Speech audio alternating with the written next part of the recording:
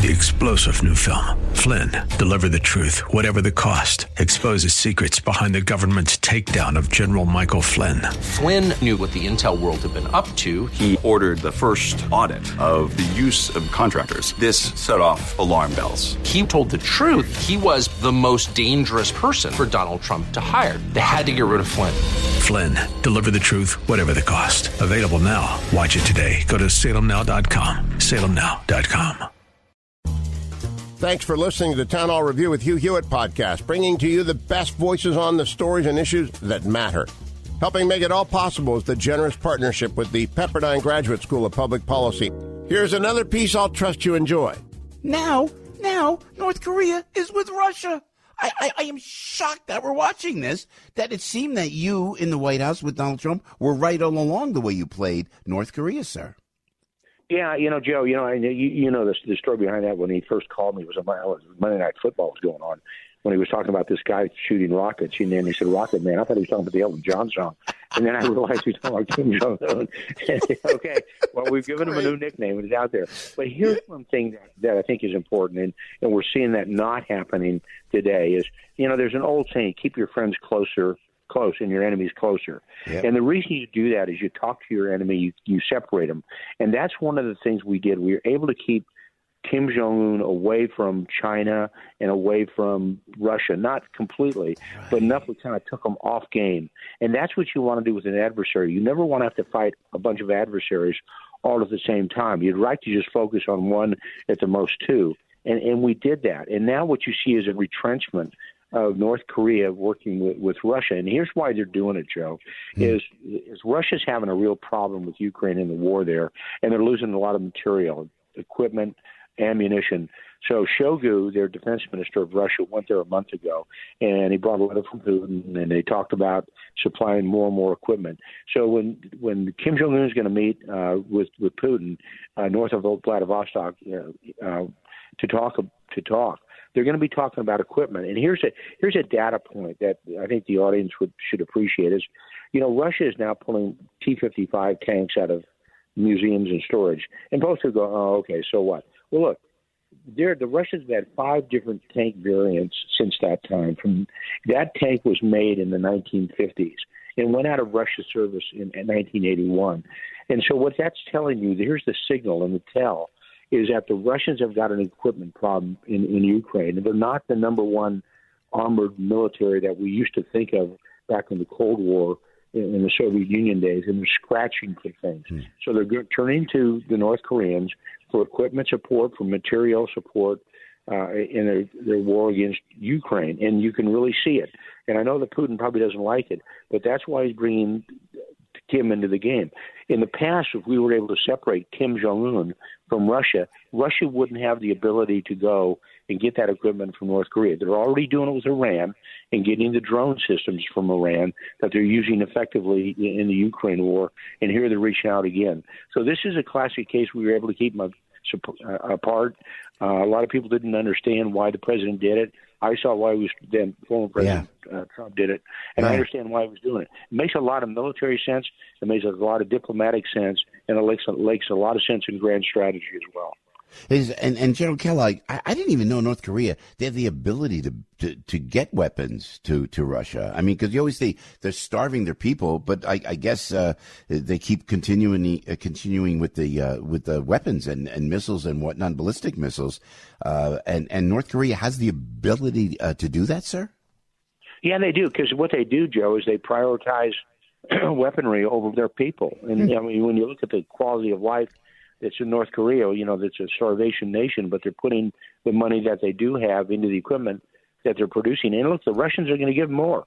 This is a quid pro quo. The Russians give them equipment, and then the Russians reply economically or with some other type of ability to help North Korea. That's what we tried to do when we went in with North Korea. We tried to look at it as an economic issue and kind of change their quality of life. So yeah, they can do it, and they've got North Korea is one of the most powerful nations when it comes to artillery, and that's what the Russians really want. So you're going to see a lot of the transfer of equipment from North Koreans to the Russians so they can continue to prosecute the war in Ukraine. So it's a simple it's a decision by Putin that he needs help, and he's reached out to North Korea. We had stopped that before, and we can't stop it now. And Gerald Kellogg, if I may, sir, before we let you go, that prisoner swap deal with Iran, the billions of dollars going to Iran. I mean, it just seems here we got. We have Russia and we have China together. Now you have North Korea and you have Russia together. Iran maybe now really coming into grips with a nuclear weapon. I don't even know where to begin on the unsettling feeling that Americans have of the world stage at this point. And now a prisoner swap with Iran. I mean, could you explain that to us, and what was the impetus there, sir? No, I really can't explain it, because I go back to that movie a few years ago, Dumb and Dumber, and I think that's kind of where we're at right now. Man.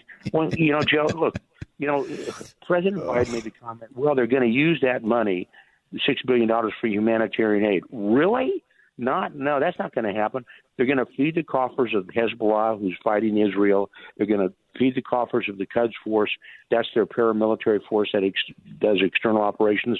They're going to focus in on their missile fleet to create a nuclear weapon, and I think they're close to a nuclear breakout, which will change the dynamics in all of the Middle East. And for anybody to say that money is going to be given for humanitarian issues, really, Joe, I got a bridge to sell them there in New York. Yeah. It's wrong. Yeah. And I cannot believe, I just sit back and watch this, and you look at anybody who's involved in national security looks at that and goes, man, this makes no sense to me at all. And it's just kind of whistling past the graveyard. Hopefully the American people won't pick up on it, but it just causes us more problems, because now you've got North Korea, you've got China, you've got Iran, and you've got Russia. You've got this whole axis. Go back to what George Bush said, minus Iraq, an axis of evil, and that's what you're seeing. And it's going to cause us problems in the next 1, 2, or 3, 4 years. The next administration is going to have their hands full when it comes to national security with these other nations. And we could fix it. Can we fix it, General, do you think? I'm sorry, Joe? Can you fix it? Can we fix it? Here's how you, Joe, of course you can. Yeah. And here's how you fix it. You fix it with decisive and tough leadership, because what you want the opponents, the aggressors, the adversaries to know is that you are willing to take a little more risk than they are. And they say, this isn't worth the fight. This isn't worth the effort to do this.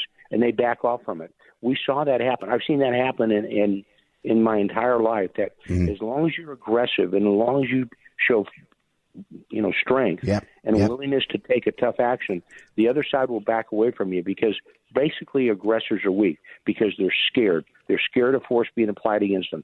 Where they get strength is when they see weakness, and then they apply strength. You just don't let it happen, and you push back on them. Thanks for listening to the Town Hall Review. Our program is coming today in partnership with the Pepperdine Graduate School of Public Policy. It's America's most unique graduate leadership programs offered on Pepperdine's breathtaking campus in Malibu, California. Learn more at publicpolicy.pepperdine.edu. If you're enjoying the podcast, please tell a friend to go to Town Hall Review and sign up as well today. 3-star General Michael J. Flynn, head of the Pentagon Intelligence Agency, knew all the government's dirty secrets. He was one of the most respected generals in the military. Flynn knew what the intel world had been up to. He understood its funding. He ordered the first audit of the use of contractors. This set off alarm bells. The explosive new documentary, Flynn, Deliver the Truth, Whatever the Cost, uncovers the facts behind this scandal. Flynn told the truth. He was the most dangerous person for Donald Trump to hire. I find out the worst enemy that I'm going to face in my life is right here in America. They took my assessment and they wanted me to change it. And I was like, I'm not changing it. They had to get rid of Flynn. With in-depth interviews, archival footage, and never-before-seen personal records of the man behind the headlines. I just felt like I was drowning. Flynn, Deliver the Truth, Whatever the Cost. Available now. Watch it today. Go to salemnow.com. salemnow.com.